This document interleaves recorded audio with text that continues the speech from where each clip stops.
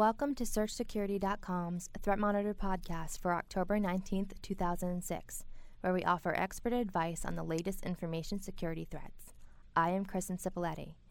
And now for this week's edition of Threat Monitor, Defensive Measures for Evolving Phishing Tactics by Ed Scotus. Did you see what happened to AT&T in August 2006?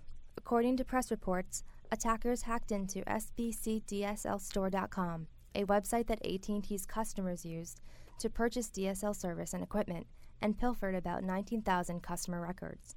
Those records included names, credit card numbers, and email addresses. While you may be thinking, what's the big deal? This happens all the time. This tip will examine why this event was a big deal, how it leveraged a new phishing technique, and what enterprises can do to defend against these types of attacks. Rather than simply cloning credit cards and going on a shopping spree, the AT&T hackers decided to augment their stolen information load to make it more suitable for full-scale identity theft. To achieve this, they decided to execute a follow-up attack using a new twist on a tried-and-true phishing tactic. They sent phished messages to the email addresses they stole, using the last 4 digits of the recipient's real credit cards to establish credibility. The goal was to lure victims into clicking links to a fake AT&T website where they then would be asked to provide their dates of birth and social security numbers. Essentially, the bad guys were using a little bit of information they had stole to get a lot more.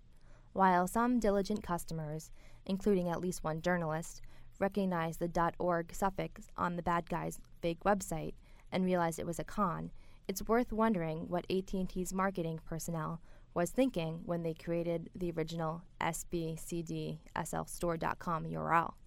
What if the bad guys had registered a close variation of the address, such as sdbslstore.com or sbcdslstore.com or anything else in this alphabet soup of names? Branding problems and URLs aside, it's quite clear that the days when we could tell our users to spot phishing attacks by merely looking at mistyped words in the emails are long gone. So, what can enterprises do to educate users and defend against these new types of phishing attacks? You can start by instilling an inherent mistrust of email. Explain to your users that messages are typically easy to spoof and are sent in clear text. Next, instruct them that should they receive an email requesting sensitive information, regardless of whether the message is suspicious or not, to follow up using methods independent of the email itself. Also, tell users not to click on an email link that they've received from credit card companies, banks, or e-commerce sites that describe a problem with their accounts. Instead, users should call the company using a phone number on their credit card billing statement or recent receipts. Never call a phone number included in an email because phone phishing threats are on the rise as well. If the user doesn't have a phone number to use, another option is to browse to the provider's site, again, not by using the link in an email, but instead by typing in a known legitimate URL into their browser. Then they can log on to the known trusted site. Next, consider deploying website checking software such as McAfee's free Site Advisor, available at siteadvisor.com. This Internet Explorer and Firefox extension tool inspects websites in real time to determine if they are legitimate or fake. Then, using McAfee's own research and analysis, Site Advisor gives the site a safety rating. It's important to note, however, that Site Advisor's results aren't perfect. I learned this when my own website was deemed a potential menace simply because I have written articles on malware. Nonetheless, it does give users a little more to go on than blind trust.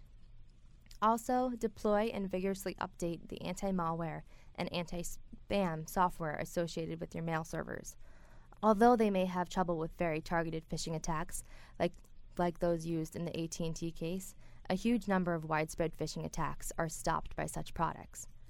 Finally, given the new raised stakes in the phishing games, user awareness programs and your current technical defenses against such attacks should be augmented.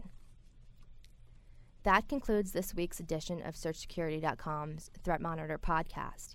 You can download more of our podcasts by visiting our website at www.searchsecurity.com/podcast. Thanks for listening.